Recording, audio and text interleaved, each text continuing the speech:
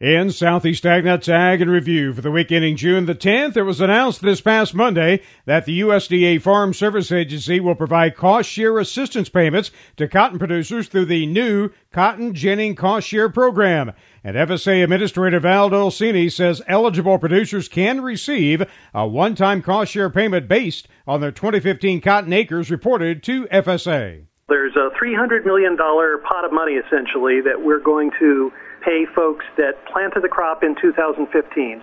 We're using regional payment rates, and beginning on or around June 20, they'll be receiving letters from me telling them that they are able to participate in this cotton ginning cost share program. Dolcini says the application form needs to be filled out and returned to their local FSA office. So the sign-up period goes from June 20 to August 5. There will be no extensions on the sign-up for this. So I would encourage cotton growers that receive a letter from the Farm Service Agency in the next couple of weeks to act on it quickly, and that way we can make payments quickly. For more information, just contact your local FSA office, but again, sign-up starts on June 20th.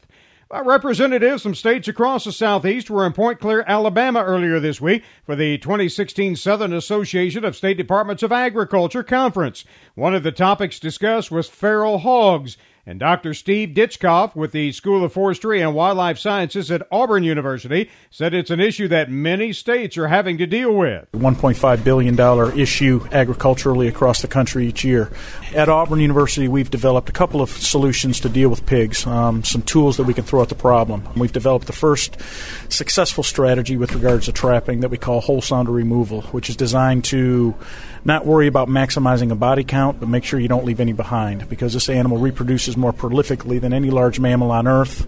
The biggest issue with controlling wild pigs is you have to make sure you don't leave any behind with regards to reproduction. The second thing is immunocontraceptive work that we're doing at Auburn. And we've got a line on an oral species-specific contraceptive that the vet school's taking the lead on development of this product. And hopefully in the next 5 years or so, we've got a contraceptive that we can throw at these animals that will ultimately slow down reproduction to allow lethal control to be effective. Dr. Ditchkoff said the wild pig problem is an issue for many people right now. The impacts that wild pigs have on everything from agriculture to just individual landowners and ecological function is just tremendous. The more we look at them, the more we understand that their impacts are substantial. And it's a scary concept right now. And he suggests to learn more about efforts to control wild pigs that you contact your county extension office. How to trap, what to trap, where to get traps, et cetera, et cetera. It's probably your best bet right now for getting assistance with pig problems. In other news, Tyron Spearman reports this week that it's time to think about acreage reporting. Well, all peanuts should be in the ground, and everybody passed the deadline of getting those peanuts in the ground, but now it's time to report your acreage. You must report all acres of the crop in which you have a share in the county to your crop insurance agent by the acreage reporting date of July the 15th. If you choose the weighted average projected price option under the Yield Protection Insurance Plan, a farmer must also provide a copy of your Sheller contract.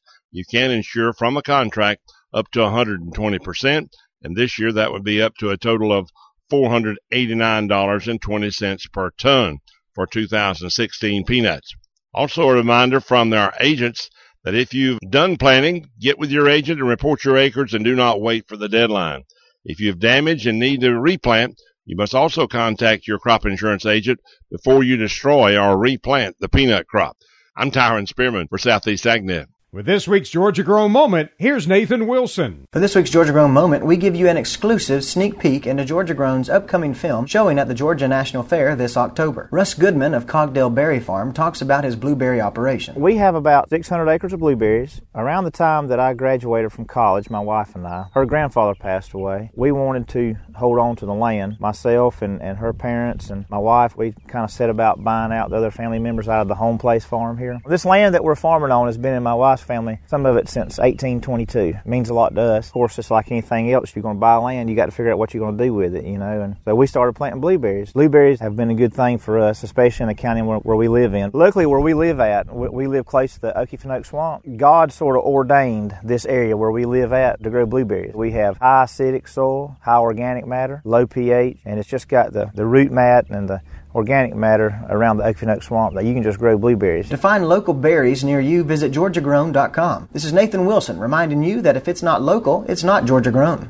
Well, it can cost several $100s to wear, but it could be just what one state needs to jumpstart its agriculture. Kathy Isom has a story about a fiber that some love to wear. Kiviot is a fiber that's said to be softer than cashmere and warmer than wool and won't make you itch and scratch. It comes from the fluffy undercoat of a musk oxen, which is a bison-looking animal living in the colder regions of North America, such as Alaska. There are only 2 farms actively producing Kiviot in Alaska and none in the rest of the country, but the 2 farms have to ship their yarn out to a mill on the East Coast for processing because nobody really knows yet how to optimize the musk oxen for maximum Kiviot production. And if you want a Kiviot item, be prepared to pay a pretty penny for it. The prices for Kiviot are insanely high right now due to the very small amount of it being produced. Raw, unprocessed Kiviot goes for about $35 per ounce, which is more than twice the price of cashmere. Scarves costing as much as $275 and hats around $190. The fiber does not shrink in water at any temperature and is said to last up to 20 years,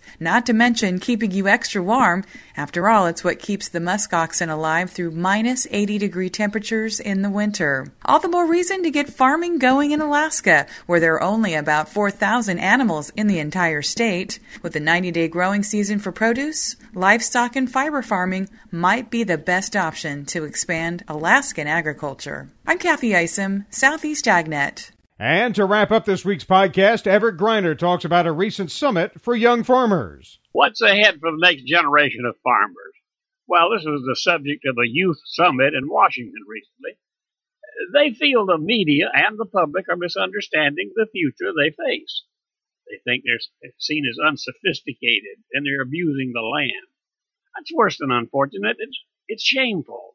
Fact is, nobody is more eager to adopt the latest technologies and production techniques than this group of young farmers. What the media and the general public is totally unaware of is they're already looking for ways to reduce cost, increase production, and care for their land. They're also way ahead of the curve in developing marketing and business skills. Unfortunately, it all goes unrecognized. The tragedy is it won't change. And that's Ag Review for today. Everett Griner, Southeast AgNet. You can hear those reports and more from this past week at our website, southeastagnet.com. Randall Wiseman, Southeast AgNet.